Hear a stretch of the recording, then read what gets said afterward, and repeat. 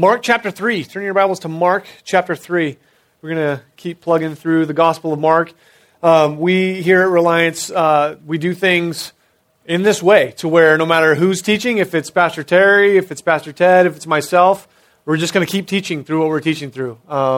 It's a really cool thing that Pastor Ted doesn't lay claim to the Gospel of Mark and say, all right, you teach wherever you want to teach, but stay away from my text. It's the Word of God, and he's just, you just keep teaching. We'll just keep going through wherever we're at. And so today we're going to be looking in the Gospel of Mark through verses 1 through 19. And if you know me, then you know that that's a lot of verses for my heart to be able to handle. But praise God, we're going to make it through. We made it through in first service with minor complaining about how long I talked, but by the grace of God, we'll get through it. Mark chapter 3, verse 1. It says, "And he entered the synagogue again, and a man was there who had a withered hand. So they watched him closely whether he would heal him on the Sabbath, so that they might accuse him. And he said to the man who had the withered hand, 'Step forward.'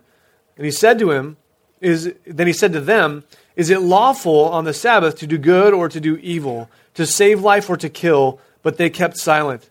And when he had looked around at them with anger, being grieved by the hardness of their hearts, he said to the man, 'Stretch out your hand.' And he stretched it out, and his hand was restored, as whole as the other. Then the Pharisees went out and immediately plotted with the Herodians against him, how they might destroy him." Verse 7.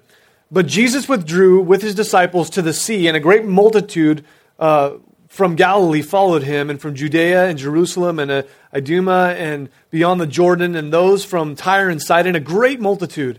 When they heard how many things he was doing, came to him. So he told his disciples that a small boat should be kept ready for him because of the multitude, lest they should crush him." Verse 10, "For he healed many, so that as many as had afflictions pressed about him to touch him, and the unclean spirits, whenever they saw him, they fell down before him and cried out, saying, 'You are the Son of God.' But he sternly warned them that they should not make him known." Verse 13, "And he went up on the mountain and called to him those he himself wanted, and they came to him, and then he appointed 12 that they may be with him, and that he might send them out to preach, and to have power to heal sickness and to cast out demons.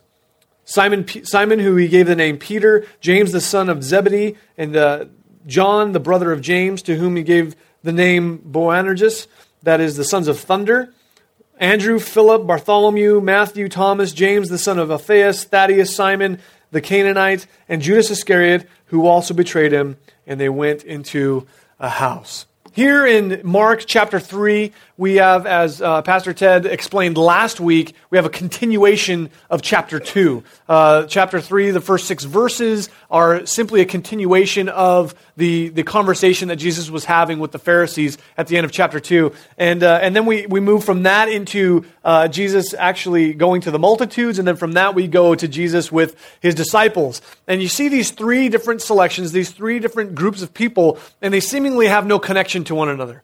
But as I looked through this section, I was really seeking the Lord on, God, what would your message be to your people today? What do you want to do through this section of Scripture to meet your people where they're at? The overwhelming thing that came to me was this message that I want to preach today, and that is the title of this message being Faith plus Obedience equals Blessing. Faith plus obedience equals blessing. So first, in order to kind of talk about this, we've got to talk about expectations, right? Expectations. Very little in the kingdom of God works out in equations. A plus B equals C. Have you figured that out yet? Have you figured out that about life yet? That it just doesn't work that way. A plus B doesn't always equal C. And sometimes there's, a variable that's thrown in there that throws the whole mix off.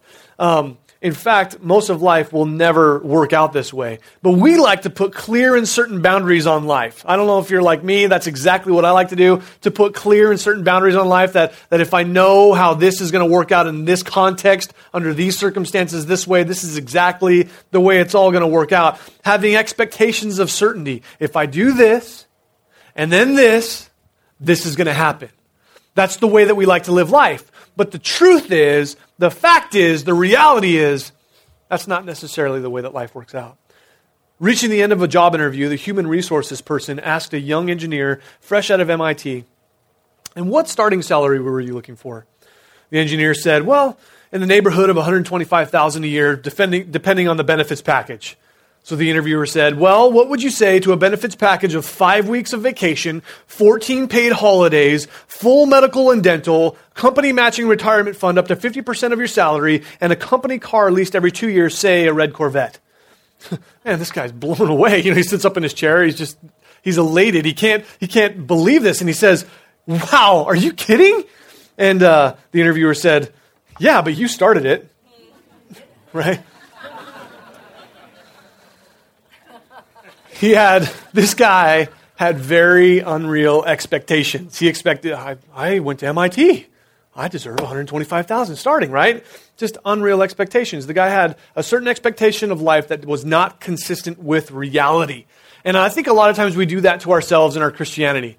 That a lot of times we have a certain expectation of our life in Christ that's not consistent with reality. It may be consistent with what we think it should be. It may be consistent with the way that we feel life should go, but it's not consistent with reality. As Kyle Curry often likes to say, we like our Christianity to be flowers and puppy dogs, Just no bad days. Everything's good. There's nothing that ever happens wrong. Don't mess me up when I'm in my little Christian bubble. I got my Christian dog and my Christian kids, and I drive my Christian SUV with my Christian sticker on it, and I listen to my Christian radio and go to my Christian schools. And, it's just like I got this bubble going on. Nothing can disrupt it. Everything is going good.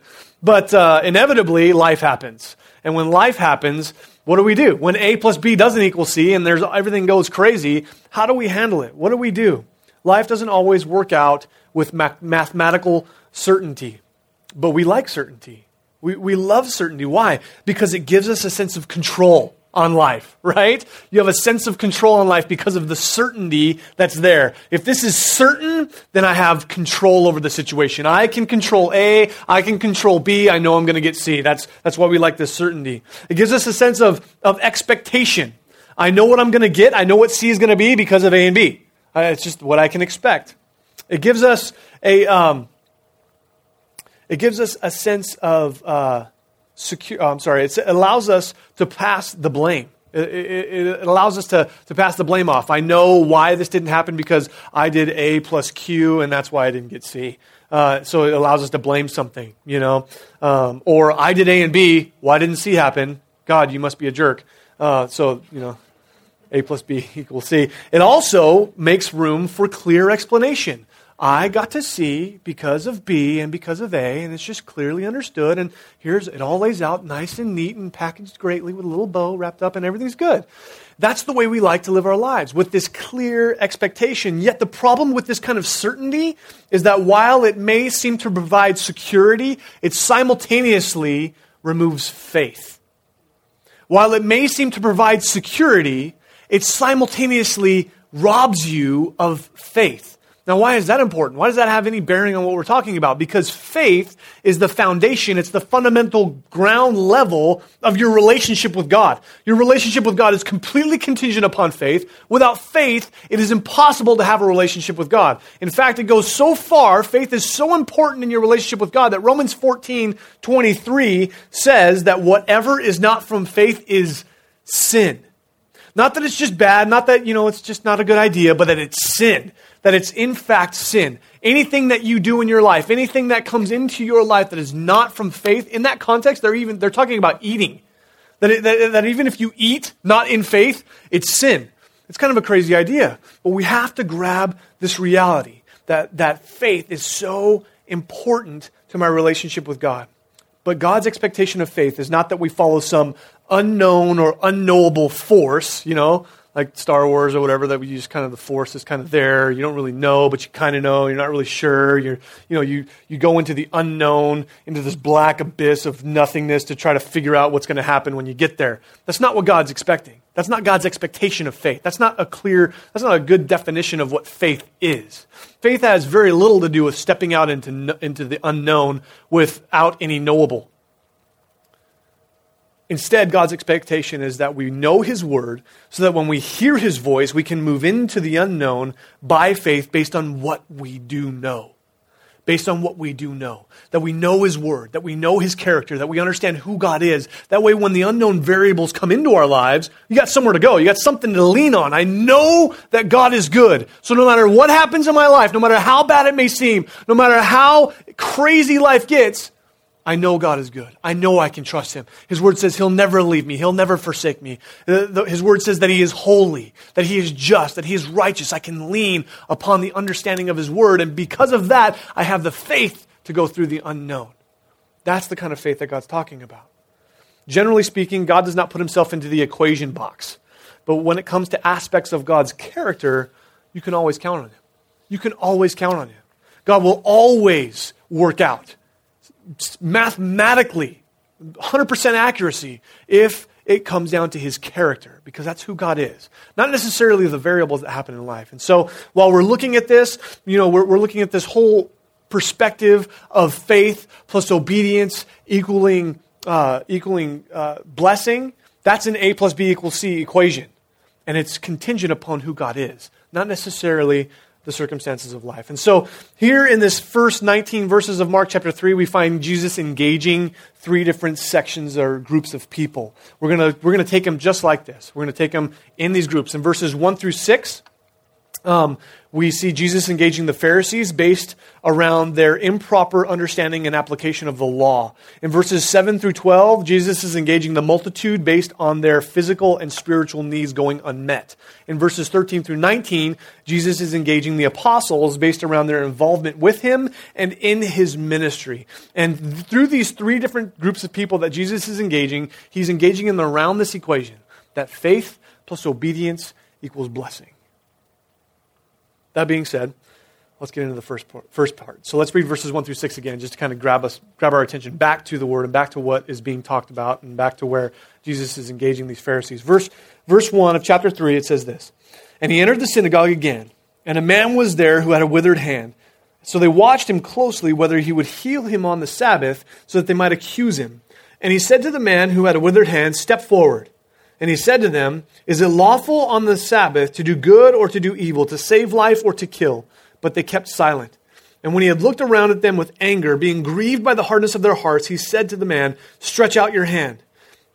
And he stretched it out, and his hand was restored as whole as the other. Then the Pharisees went out and immediately plotted with the Herodians against Him, how they might destroy Him."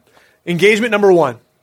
Jesus is coming to this continuation of a conversation with the Pharisees that He had in chapter 2 about the Sabbath. He was talking to the Pharisees about fasting and then about the Sabbath, and it's just kind of a continuation of that as we look through these first 6 verses. The Pharisees, if you remember, were tremendously focused upon a form of obedience, yet their obedience was crippled by a lack of faith. They had obedience, but they didn't know what it was to have faith. Their entire system was established around obedience. It was established around the keeping of the law. To know the law, to keep the law, to be obedient to the law. Like Pastor Ted has established before, they had laws that were set up to help you keep the laws. Then they had other laws to help you get around those laws so that you don't have to keep those laws, but you're keeping this law, so you got the law handled with the law. It's just this insanity going on, right? They're really, really focused upon this obedience. That was their drive. Now, as we established before, the Pharisees' purpose was as a leadership for the people of Israel, and their primary function was to know the Word of God. Look in chapter 2 really quick as we back up just to bring us into this. Chapter 2, verse 25. Notice what Jesus says to the Pharisees. It's hilarious. I love it. Verse 25, "But Jesus said to them, 'Have you never read what David did when he was in need and hungry, and those with him?'"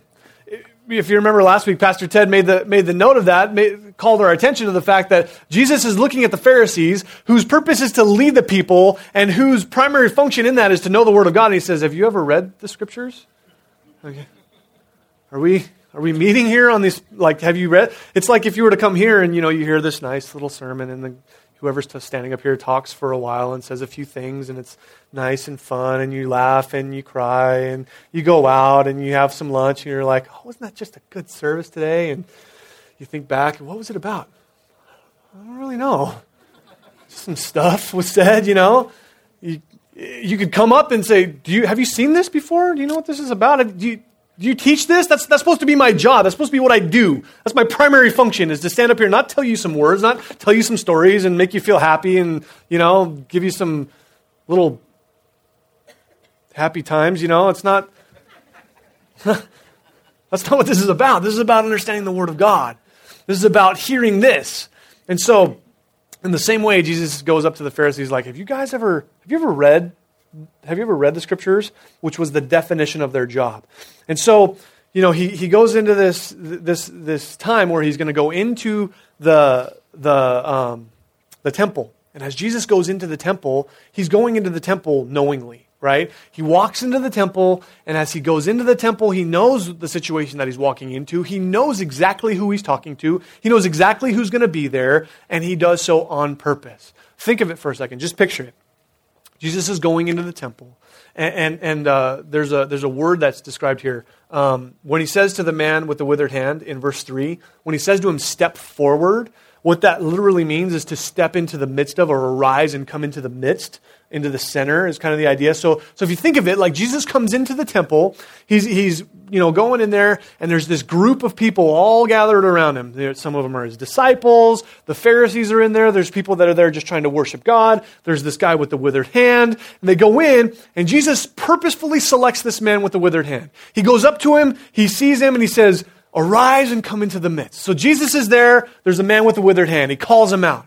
He knows exactly what's going on. In verse 2, it says that they watched him closely. He knows that the Pharisees are watching him. And so he takes this man with a withered hand on purpose. He purposefully selects the crippled man to step into the midst of the group with him as this man represents the spiritual condition of the Pharisees. Jesus is doing an object lesson right here. He grabs this man with a withered hand, this crippled man, and what he's trying to do is knock on the heads of the Pharisees and say, hello, are you getting what I'm saying? Your spiritual condition, even though you think you have everything taken care of by your obedience, you're crippled. You're crippled. You only have half of it. You got one good arm and one bad arm. You don't even know what you're doing. You're crippled, just like this man with this withered hand. He's trying to paint an object lesson for the Pharisees. And as he goes to this man and he pulls him into the group, Jesus makes a simple statement, a very simple statement and a commandment. Look in verse 5, he says, what Jesus says there. If you have a red letter edition, you can clearly see that. Jesus says, stretch out your hand. Jesus says to the man, stretch out your hand. Jesus makes a simple statement, a commandment to this crippled man to stretch out his hand. Jesus doesn't say, okay, I want you to, first I need you to run down and grab a bucket of water from this river. And then I need you to come back and I need you to run around the temple 5 times. And then I need you to go out and repeat this saying in front of as many people as you can. And then in a month, after you've prayed for a long time, we'll decide whether or not we want to try to heal your arm. He just says, stretch out your hand. A very simple commandment, a very simple thing that he says to him, to stretch out his hand. What we have to realize is that Jesus' commandments are simultaneously his enablements. When Jesus commands us to do something, when God commands us to do something, he is also enabling us to perform that, right? That's kind of like theology 101. God's commandments are simultaneously his enablements. God will not ask you to do something that he will not also provide the ability to perform. At his word, at God's word, we must move out in faith to obey his command in order to receive the blessing that he extends. This man, this crippled man, is a perfect example of this, right? Jesus' word, he says, stretch out your hand. What did the crippled man do?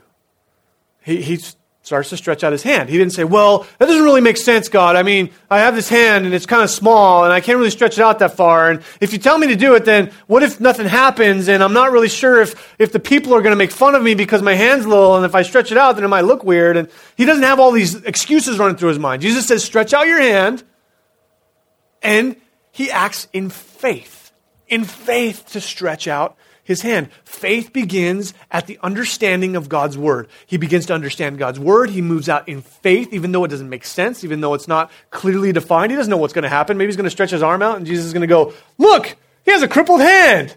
That guy's a freak, That would suck. But, Jesus doesn't do that, right? He says, stretch out your hand. Stretch out your hand. He gives him a simple command. At his word, we must move out in faith to obey his command. And he will command us to do what seems and what we deem impossible. But at the very moment you begin to do it anyway, even though it doesn't make sense, even though you can't put it all together, even though there's no clear A plus B equals C, and I just package it all neatly and I know exactly what's going to happen, even though it doesn't make sense, and I'm not sure where God's going with this, if I step out in faith and do what he says anyway, he'll meet me there. He'll meet me there. And not only will he give me the ability to do it, but he'll give me the ability to continue in it. To do it at the moment, but also to continue on. When I think about this, I think about Indiana Jones. Anybody like Indiana Jones? I love Indiana Jones movies. They're super geeky and kind of cheesy, but I love them. They're awesome. They were sweet at the time, but like with the movies today, it's like, come on.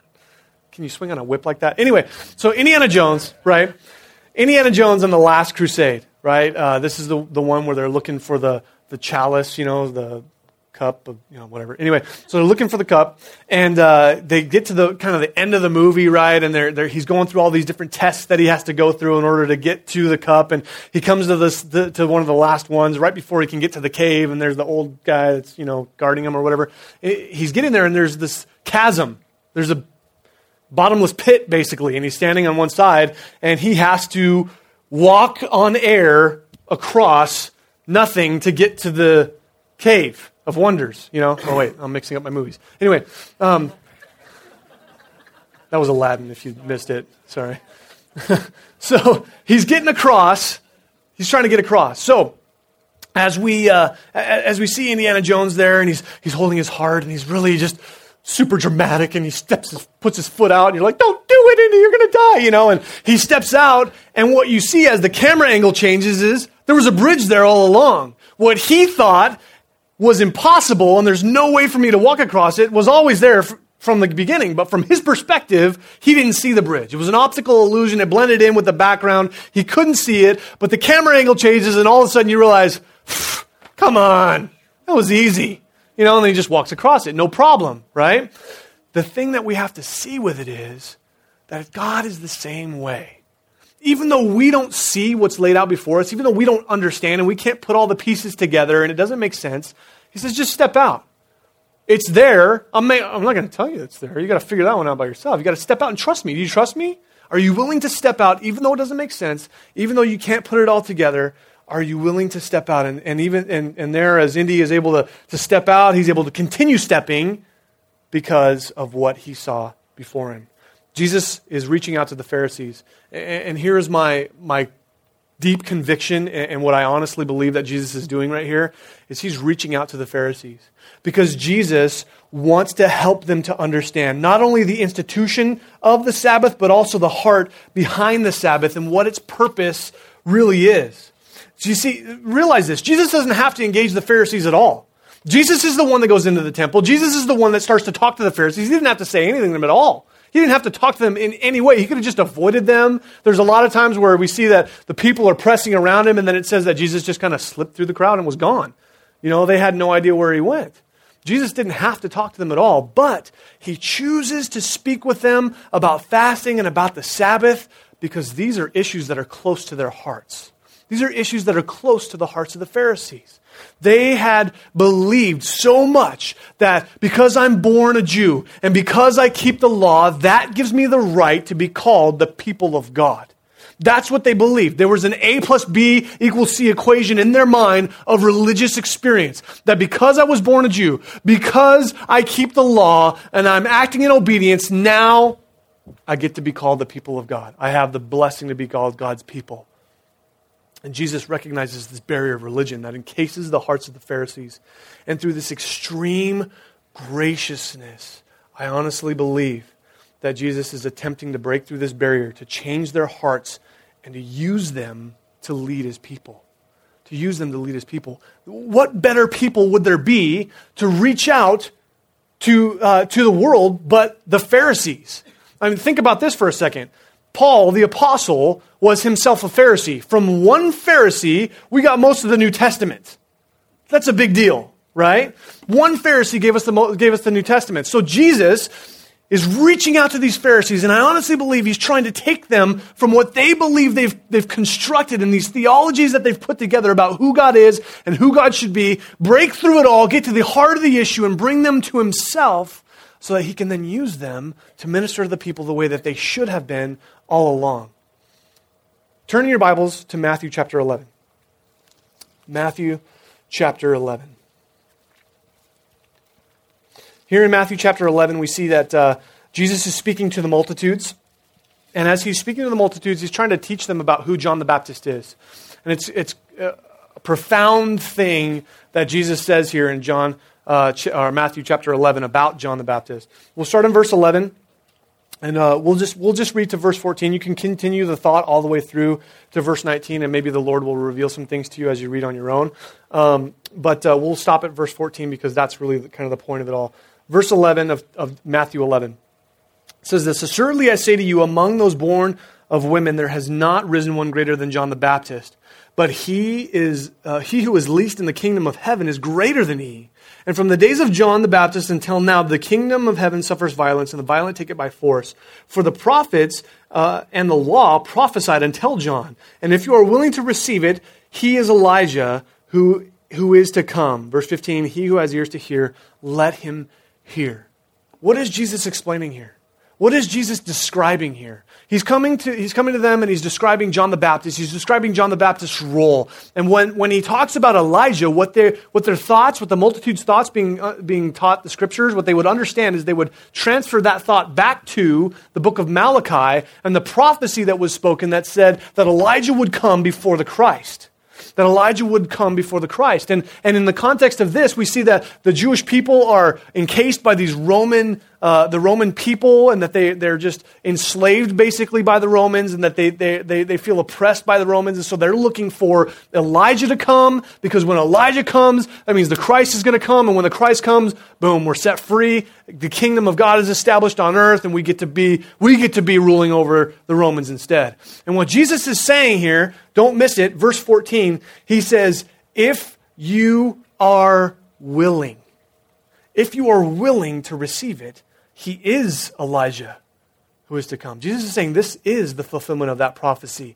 But the basis of that is contingent on their willingness to see. Jesus is speaking to these multitudes, and a very interesting thing that he says is basically, I can right now fulfill all of these prophecies if you're willing to believe in who I really am and who he is. If you're willing to receive me as the Christ, as who I really am. Not who you want me to be, not who you say I should be, but who I really am. If you're willing. You see, the issue is that of willingness. Specifically, the willingness to put aside my developed theologies and come to terms with God, who God really is, not who I want him to be. So he comes to them and he says, if you're willing, he is Elijah. He who has ears to hear, let him hear. Go back to Mark chapter 3. Let's picture this idea for a second. Let's try to get a picture of what's happening as Jesus is here talking to the Pharisees. Picture it. Jesus goes to the religious center of the world, the temple, right? It's the religious center. He goes on the religious holy day, the Sabbath. He speaks to the religious holy guys, the Pharisees, about religion, right? About the Sabbath. And so here we have this whole religious thing going on, this religious theme that's overarching it all. And as Jesus steps in, he uses a crippled man and literally causes the guy to grow an arm. I mean, think about that for just a second. There's a guy, little arm. I don't know if you met a guy named Winger. That's what I think of. This guy's an awesome guy. Just cool dude. He's just got this little tiny little arm. You know, they call him Winger because it looks like a wing. And man, the guy uses that to evangelize. Like, he's just a cool dude. So, I mean, I think about that. He says, stretch out your arm, goes whoop, whoop, and the whole arm pops out, you know? Like, that's crazy. That doesn't happen every day. That doesn't just happen. And these Pharisees are so caught up in themselves that they're mad that Jesus did it. Instead of happy that this guy has two arms. I mean, this guy he's never been able to really work with this arm like this. He's had to rely on other people to provide for himself. He's probably been looked at as a freak and a downcast, and maybe God's judging him, and what did he do? Oh, he must have done something bad in order to have a crippled arm, or whatever. Maybe his parents are evil. I don't know. Meeting some of your kids, I kind of think that about. No, I'm just kidding. Preach it. He has this arm, and literally he grows a full arm out of that. Like, that's crazy. That's crazy. Jesus is using this to break through the hardened shell that's encasing the hearts of the Pharisees. He's using this miracle. He's using this time to catch them in their holy place on this holy day, speaking to the holy guys about this holy thing, to break through and get past the religion and get to the heart of the issue. What's really going on? Jesus breaks through the hard shell of who they expect him to be with miraculous, wondrous, God-only works that bring them to the critical moment of their relationship with Jesus. This critical moment is a moment of faith. It's a moment of faith. Will they trust, even though it doesn't make sense to them, even though it goes against everything that they've been taught since they were children, even though it's not fitting into their A plus B equals C mold, are they going to have faith? Two choices that we have when we come to faith. They're clearly illustrated for us in the book of Acts, right? We have the book of Acts. You have two different times where the gospel is preached. The first time Peter goes out, he preaches the gospel. The Bible tells us that the people were cut to the heart by the word of God, and they repented. Oh, praise God. The second time this happens, Stephen does this very same thing, preaches almost the exact same message. The very same thing happens. It says that the people were cut to the heart, and they gnashed their teeth and killed him. Two very different things happen as a result of the Word of God in our lives. And as Jesus comes to these Pharisees, he's coming to them with the truth, with the reality. And he cuts down and he goes through all of the religion. He gets through all the nonsense, and he gets down to who they really are. He gets down to the root of their being. And as he meets them there, they have a choice to make. Will I have a heart of humility, or will I have a heart of hardness?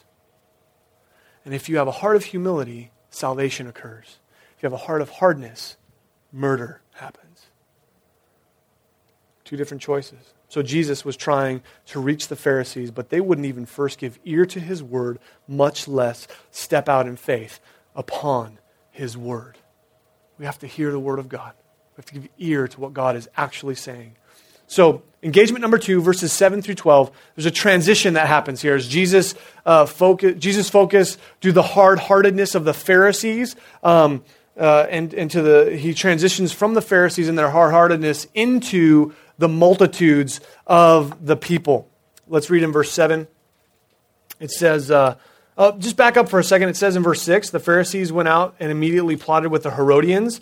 Herodians, that's kind of an interesting word. Herodians should make you think of Herod, right? Herod is the guy that gave the order for all of the children 2 years old and younger to be killed, to be murdered around the same time that Jesus was born. That's that Herod. Herodians is kind of like a multiple of that word Herod, which basically says that these are the people who are his followers. This is his group. These are the people who follow Herod, and so they would be diametrically opposed to the Jewish people. They would be the exact opposite. Herod was very evil to the Jewish people. They had irreconcilable differences. They couldn't come to terms. And so now the Pharisees are going to the people who are their enemies, and they're brought together in order to attack Jesus. It's like saying the people who are pro-choice and the people who are pro-life get together to attack Obama. It's just crazy. It's not going to happen like that. I'm not saying that Obama's Jesus. Anyway, thank you. So here we have this transition happening. Verse 7, it says, But Jesus withdrew. Seeing that the Pharisees were more interested in themselves and their religion, he leaves and goes to the people to do what the Pharisees should have been doing. Right? He leaves and he goes to the people. He leaves the Pharisees, he withdraws from them, and he goes out to the people to do what they should have been doing. Here's the question that I have when it says that Jesus withdrew. Why weren't the multitudes at the temple? Why did Jesus have to withdraw in order to get to them? Why? I mean, this is the temple. This is where God had established that this is where we meet together. This is where we come together and we meet and we establish together our relationship. And the multitudes, the vast majority of the people, aren't even there. They have no chance of even getting to God. Why? What's going on? The people had no access to God because the Pharisees kept them away. The Pharisees kept them away from God. They were so caught up in their order and their obedience to this random selection of rules that they made up, that the people were then made responsible to follow their order and their rules, that obedience was placed over relationship with God. And the Pharisees, in effect, kept the people away. Turning your Bibles to Matthew chapter 9. Really quickly. Matthew chapter 9. Jesus makes a very interesting statement here in Matthew chapter 9. We'll read verses 36 through 38 and see what Jesus has to say. It's profound. It struck me very deeply, especially being in the position that I am in leadership in the church. But verse 36, he says this, Matthew 9:36, "But when he saw the multitudes, he was moved with compassion for them because they were weary and scattered like sheep having no shepherd. Then he said to his disciples, 'The harvest is truly plentiful, but the laborers are few. Therefore pray to the Lord of the harvest and send out laborers into his harvest.'" Jesus here is analyzing the leadership of Israel. I don't know if you grabbed that or not. Jesus is analyzing the leadership of Israel, in essence, the Pharisees, right? He's looking at their leadership. He's looking at the way that they are leading the people, and he notices something. He notices that the people are weary and scattered. Here's the big thing that God hit me with. This word weary, literally, the literal translation of the word weary is harassed. The people were harassed. The Pharisees had used their leadership to harass the people instead of to serve the people. And because they harassed the people, I mean, what other response would you expect except that they're scattered? They're scattered abroad. They were so engaged with their religious attempts to get to God that they, in effect, pulled the people away. Jesus makes an assessment of these Pharisees, and he's based on the state of the people, that the people were weary and literally harassed, being scattered. Because the Pharisees were so focused on their religious system and their seeming obedience, they ended up harassing the very people that God wanted them to care for, and as a result, they were scattered. They were pushed away. So Jesus had no choice. He had to depart. He had to be removed. He had to go find the people because they weren't there. They had no chance of meeting with God. Mark chapter 3.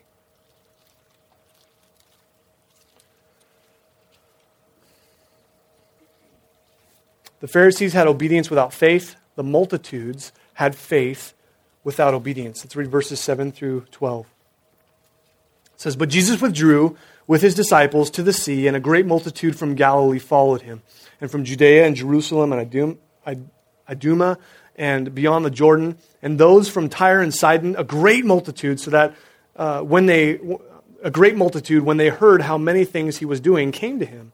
So he told his disciples that a small boat should be kept ready for him because of the multitude, lest they should crush him. For he healed many, so that as many as had afflictions pressed about him to touch him. And the unclean spirits, whenever they saw him, fell down before him and cried out, saying, 'You are the Son of God.' But he sternly warned them that they should not make him known."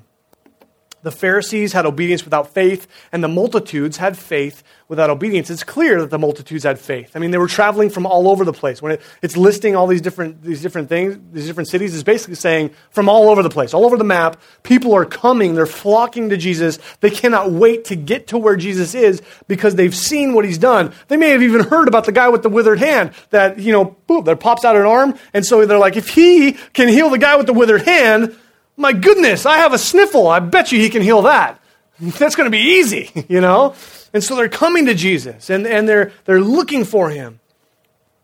It's clear that they had faith and that they were willing to travel great distances in order to witness and experience the healing power of Jesus. But they would believe God because they knew of his great ability.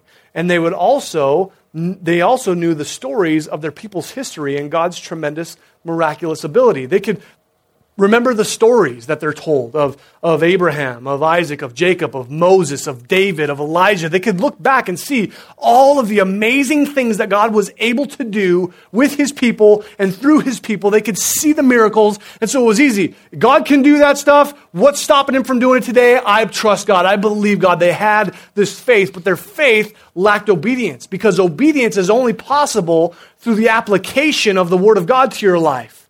Obedience is only possible through the application of the Word of God to your life. The easiest thing for me to think about in this is my children, right? Just between services, my daughter Leah and Haley, my oldest two, were over here hanging out with me, and there was a couple of cups that were left from communion afterward. And so I looked at the cups and I said, Leah, can you go over and grab those cups, sweetie, and take them to the trash? And so she goes over and she grabs the cups and she goes, where's the trash, Daddy? It's right over there. Go ahead. And so she runs over and she throws it away and she comes back and she's like, yeah, I just threw it away. She's excited. She's 3. So 3-year-old, that's a big deal, And I'm like, you did such a good job. Thank you for listening to Daddy, And it's this idea of obedience. Now, she didn't know that I wanted her to pick up the cup unless I said, Leah, pick up the cup. Because I said it, she was able to hear it and then obey it. The same is true with us. Our obedience is directly tied to our relationship with God's Word. You're not just going to randomly all of a sudden know God's will or God's voice just by wandering through the woods and saying, God, speak to me. It just doesn't work like that. That's just weird. That's mysticism weirdness. That's just not how God works. God has established His Word, so use the brain God gave you and read the thing, right? And as you read it, God will make Himself known to you, and as He makes His will known to you, then obey it. Do what He says. It's pretty plain and clear and simple, and that's just the truth of how it happens. And so obedience is only possible through the application of God's Word in your life. These people didn't really have access to God's Word because of a broken religious system. The people were left believing whatever the Pharisees told them, not what the Word of God said. It's not like the printing presses we have today where everybody can have their own Bible and you can read it on your own and the Word of God can minister to you. They were completely dependent upon the Pharisees to tell them what the Word of God said and to help them apply it to their lives. And so because of this broken religious system, they did not have the opportunity of obedience. They were left to rely only on their faith. And so they were not able to experience the fullness of God in their lives. Over and over through Scripture, we see the multitudes interested in their physical needs being met by Jesus. Every time it says multitudes, they're coming together because they need something. They need food, they need healing, they need to be freed from demon possession. They need something, and so they're very needy, much like you people are. No, I'm just kidding. And they come to Jesus over and over again and with this need. And we see consistently that Jesus would take the multitudes, seeing their needs, and He would sit them down, and then He would teach them, and then He would meet their needs, right? He would teach them first, and then He would meet their needs because they needed to hear the Word of God. They needed to go from faith to obedience in order to experience the fullness of God in their life. They couldn't just rely on the faith. They needed obedience as well. There had to be this pairing of faith and obedience. Jesus, as He was teaching, he would break down truth to be obeyed, and it was hard sometimes. It even caused some of His disciples to leave. Not just the multitudes, but the disciples that Jesus had. It caused them to leave at a certain time. In John chapter 6, verses 60 through 68, you can read about how Jesus is kind of talking to them about the idea of communion and making the connection to how Jesus isn't just something that you add to your life, but that He becomes your whole life. And He says, those who eat my body and drink my blood are my disciples. And they're like, whoa, man, you just got weird on me. I'm not really sure what you're talking about, but I'm out of here. Verse 66, John 6:66, kind of interesting, says that they departed, they left, they bailed, they took off. They wouldn't stick around with Jesus. Sometimes it's hard to obey the Lord. And so that brings us to engagement number 3 in Mark chapter 3. You see that Jesus comes in and there's a great multitude, and he has them, He heals them, and He pushes them forward. But now in engagement number 3, verses 13 through 19, Jesus shifts His attention once more to His disciples, more specifically 12 men who would from this moment on become the 12 apostles of Jesus. Verse 13, and He went up on the mountain, and He called to Him those He Himself wanted, and they came to Him. Then he appointed 12, that they might be with him and that he might send them out to preach and to have power to heal sicknesses and to cast out demons. Simon, to whom he gave the name Peter, James, the son of Zebedee, and John, the brother of James, to whom he gave the name Boanerges, and that is the sons of thunder, Andrew, Philip, Bartholomew, Matthew, Thomas, James, the son of Alphaeus, Thaddeus, Simon, the Canaanite, and Judas Iscariot, who also betrayed him, and they went into a house. A quick note on the names and the list of the names. Jewish tradition would be that they would list the preeminent ones first, the more important ones, I guess you could say first, and then the least important ones last. And so here we see that the first three names that are mentioned are Peter, James, and John. These are the people who, as we continue to read through the Scriptures, will consistently see that Jesus takes these three men and he pulls them aside and he spends more time with them than anybody else as we read through the Scriptures. They were the three that went on the Mount of Transfiguration with Jesus. They were the three that were able to see Jesus a little bit more intimately. Also true, the last name being mentioned is Judas Iscariot, as he was the one that would be betrayed, and so he was the least in their eyes. The Pharisees had obedience without faith.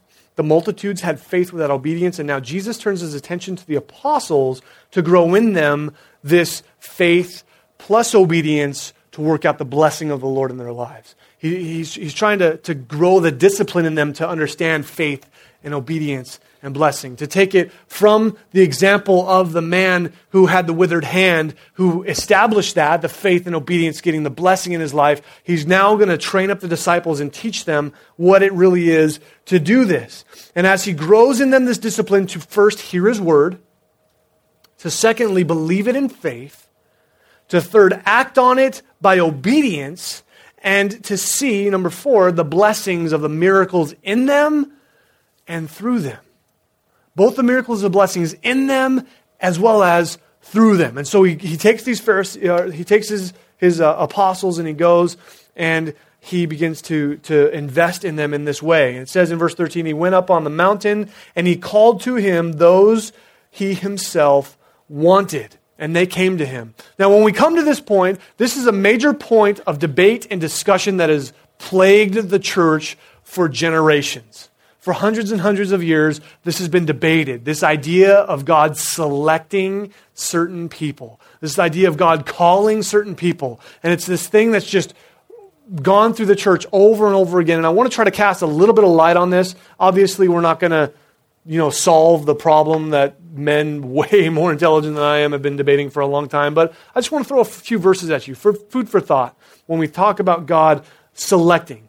Jesus called whom he wanted to himself, and this thought immediately causes most people to think, that's unfair. Why would you do that? Why would you call certain people and not call other people? Why would you select them? Well, turn in your Bibles. We're going to look at 3 different sections of Scripture to kind of piece this all together. Turn in your Bibles first to Ephesians chapter 1. Ephesians chapter 1 as we begin to wrap up. Ephesians 1, we're going to look at verses 4 through 6.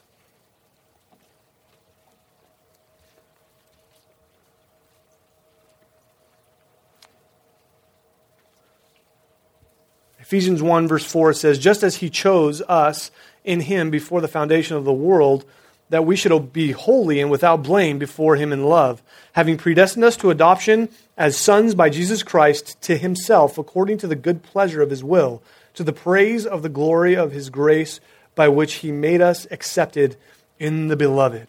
Here in verse 4, he says, he chose us before the foundations of the world. And what that thought immediately grabs for us is the fact that God has infinite knowledge of infinite things.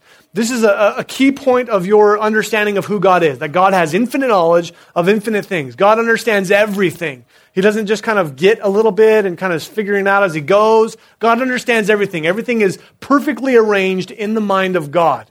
That because of where he is, because of that, before even the foundations of the world were established, before your parents came together and you were born, before you were even a thought, you existed in the mind of God as he thought about you.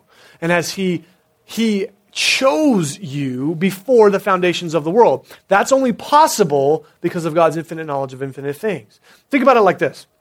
I was listening to John Corson teach about this and, talk about this whole idea, and he used an example that I thought was perfect, so I'm just going to steal it.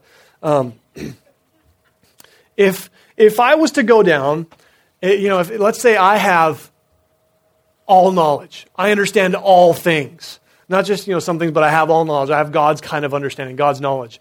And I use that knowledge to know the lottery numbers. And I go down and I select certain lottery numbers, and then I buy a lottery ticket, and all of you think, Cody, that's gambling. There's no gambling. You can't gamble, I take that lottery ticket and I win the lottery, right? Because it's not gambling if you know. That's kind of an easy put. It's not gambling if you know. That's called a wise investment. I spend $5, I get $4 million. I mean, how is that? That's wise. That's taking my knowledge and applying it in a very wise way. That's exactly the way that God uses his selection. He has this understanding. He has this knowledge that goes before, that's outside of time. And so because of his understanding, in light of his knowledge, he's able to make a selection. Take this idea and turn to John chapter 15. This is what I like to call Bible sprints. I'm going to go back and forth a little bit. John 15. Jesus is speaking to his disciples here in John 15, and he's talking to them about some very interesting things, connecting some really cool points. And in the beginning of John 15, he's talking to them about how he's the vine and we're the branches, and we need to be established with him and connected with him. But then he goes a little bit deeper into this relationship, starting in verse 14, and he says some things that are really tremendously amazing. Keep in mind what we read in Ephesians.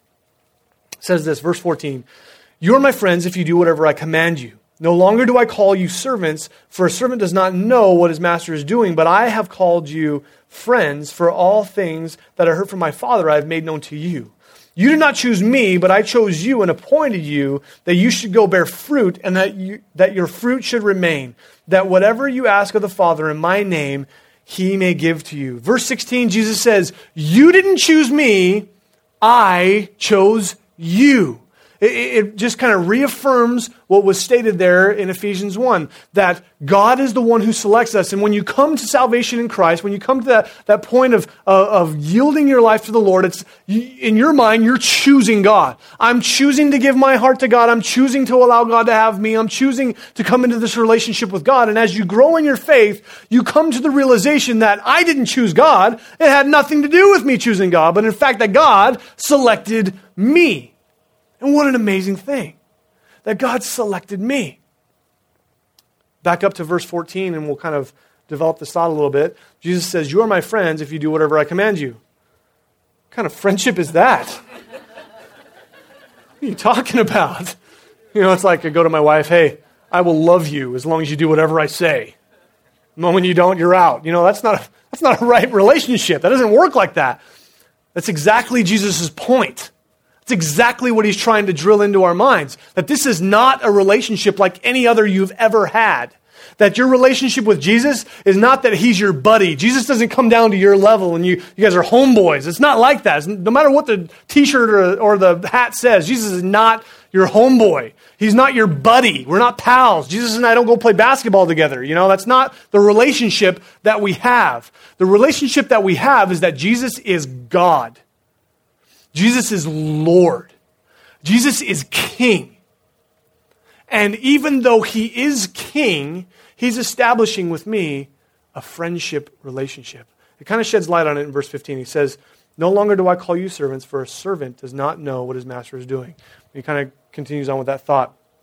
In this, that word servant is the word doulos in the Greek. Doulos, which means slave. It always means slave. It's always meant slave. It'll never mean anything other than slave. It's always been slave. It can't ever mean anything but slave. It's slave. That's all the slave it can slave, because it's slave. You guys getting what I'm saying? It's slave. It's not servant. It's been translated servant, but that's an improper wording in English of what the word really means. The word really means slave. It's not like I'm a servant as if, I go to work and, if I just don't like my boss and he makes me mad, I quit. No. Slave. You've been purchased. You are owned. You do what I say because I own you. You're my slave. That's the word that's being used there. And what Jesus says is you're no longer just slaves, because a slave doesn't understand his master's will. He says, "You're my friend." But he doesn't eliminate the slave relationship. Does that make sense? He says, you are a slave. You are I have purchased you with my own blood. I have selected you. I have chosen you. You are mine. I own you. 1 Corinthians chapter 6, you're no longer your own. You've been bought with a price. You aren't yours. You don't belong to yourself. You're a slave of God. And not just a slave, but you have entered into a slave plus relationship, plus friendship. And so that's how Jesus says, you are my friends if you do what I command you. You can be my friend and my slave, not just my slave. He's trying to add depth to that relationship. So we have this idea in Ephesians and this idea in John. Now, before, you're like, Jesus chose me. How awesome is that? It's so good. I must be worth something awesome. I mean, Jesus chose me. He died for me. That's a high price to pay. I must be so valuable. I love me. Before you start to go along those lines, 1 Corinthians chapter 1. 1 Corinthians chapter 1, verses 26 through 29. We'll read that together to kind of cap this thought.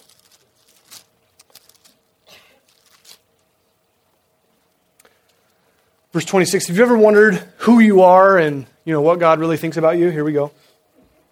Get ready, buckle your seatbelts if you don't remember this verse or you haven't read it before. Verse 26, 1 Corinthians chapter 1, 26 says, for you see your calling, brethren, that not many wise according to the flesh, not many mighty, not many noble are called, but God has chosen the foolish things of the world. That's you. To put to shame the wise. God has chosen the weak things of the world. There's you again. I'm so glad I came to church today. I'm a foolish weakling.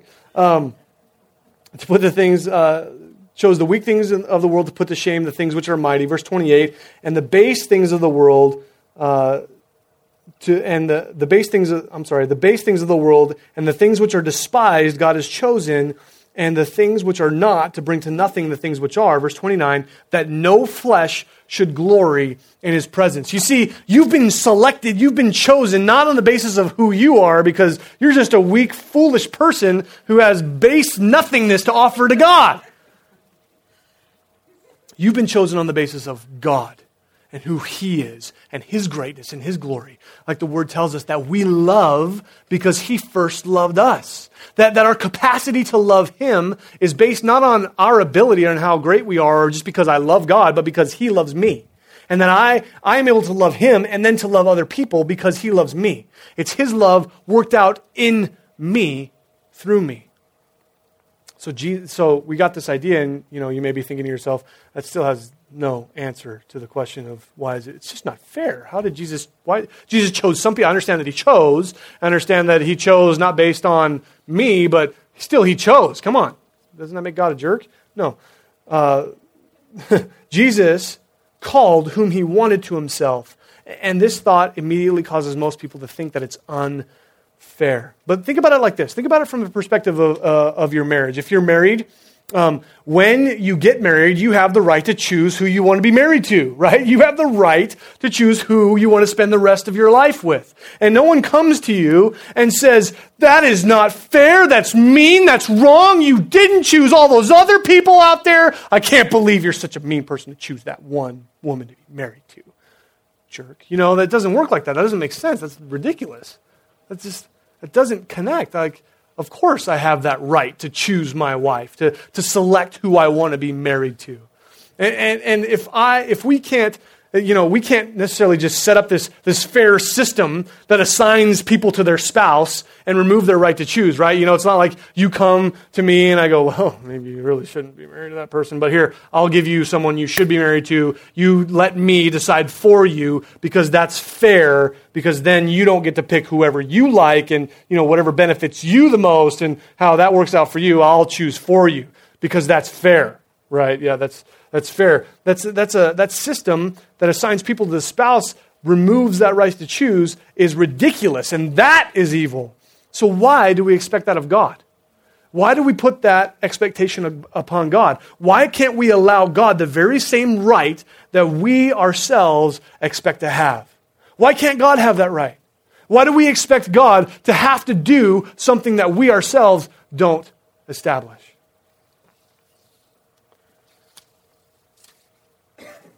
Mark chapter 3 as we close. A couple things of observance, tying it back to this faith plus obedience equaling blessing. 3 purposes to this selection of the 12 that we see. Look in verse 14. Mark chapter 3:14, it says, He appointed 12 this is the purpose, they might be with him. First is to be with him. This is the first purpose of the selection of the 12, is that they would be with him. Second, keep reading, and that he might send them to preach. The second purpose is that he would send them in order to teach others. He has something for them to do, something for them to obey.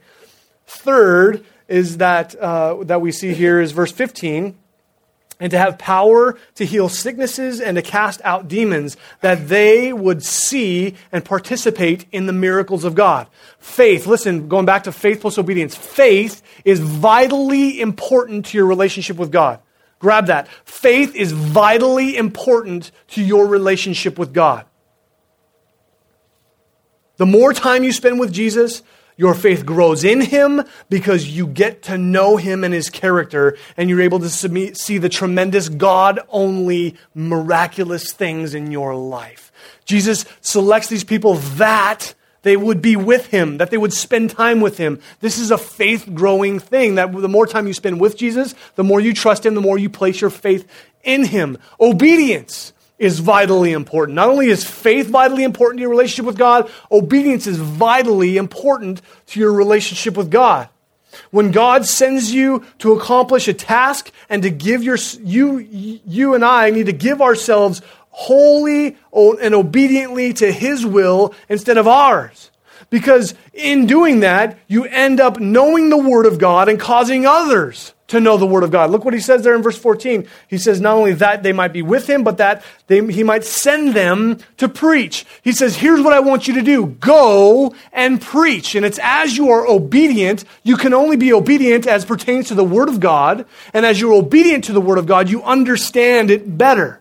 And the more that you understand God's Word, you live God's Word in your life, and in effect, you start teaching people. It's not that you have to stand up here and talk for a long time, way too long if you're me, but you stand up in your life and you preach the Word. Whether it's a conversation that you have with somebody around the water cooler, whether it's something that you do because of how you live your life, it's obedience. And obedience causes you to understand the Word of God, and it causes others to understand the Word of God.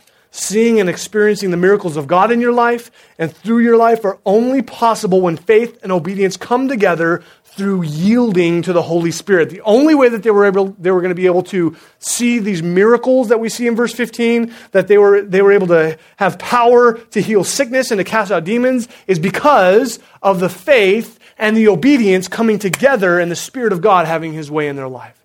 That's the only way it's possible. You will be blessed beyond measure if you find the sweet place of acting in faith under the Lord through an obedient heart. And so we see Jesus selecting these 12 apostles based upon his grace and his ability alone. These men were not selected because of their great ability, not because of what they brought to the table, not because they helped with the cause of Jesus, and not because they were scholars. They were just regular, ordinary people. And you can do a study on each one of these guys and find out that really, they had nothing to offer. They were just regular, ordinary people. Each of these were ordinary men with ordinary, normal lives, have nothing of greatness about them at all. Yet these 12 men would turn the world upside down because they were with him. They were sent by him, and they saw his greatness worked out in their lives. One more scripture as we close. Acts chapter 4.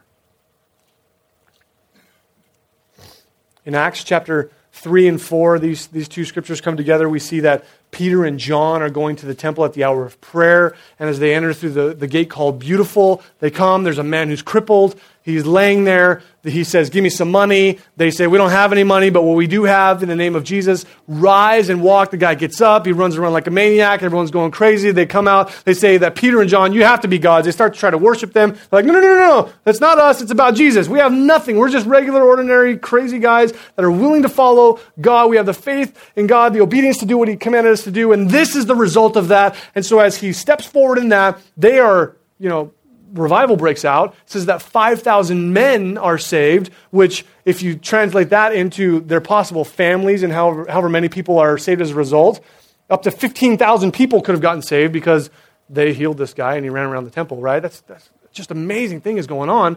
And so here we come to this, and we see that they come to the Sanhedrin, and Peter and John are about to be just blessed beyond measure. No, they're not going to bless them. They're going to strictly and harshly rebuke them. And so Peter, starting in verse 8, he being filled with the Holy Spirit, he starts to speak to them, and he preaches to them. And look, in verse 11, we're going to read 11 through 13. It says this.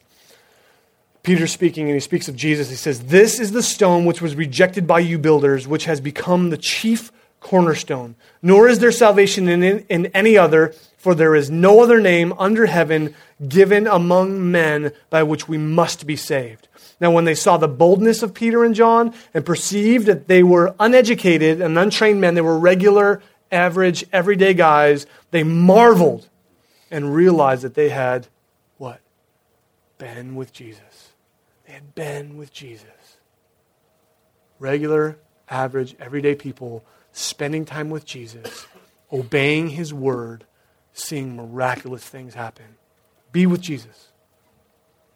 Be with Jesus. Learn to trust Him. Learn to act out in faith in Him. Trust Him. He's not going to leave you hanging.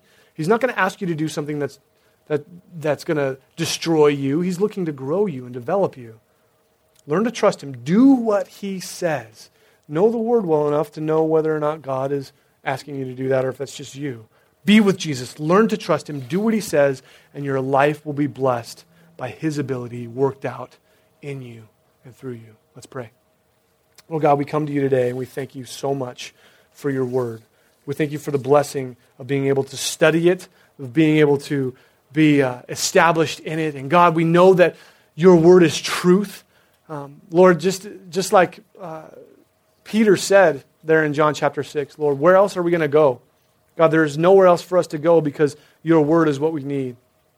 God, we pray that as we've looked at this section of Scripture and seen this idea of faith and obedience working together to cause the blessing of you in our lives, God, that you would give us the faith to step out and to trust you, that you would cause us to become obedient to your word, and that you would establish us in who you are. Lord, help us to see you working miraculously in our lives. God, there are things in our lives that we cannot handle and we've been trying for far too long. Lord, we just want to yield it over to you. God, would you have your way? Would you please have your way with us? Lord, would you rule and reign?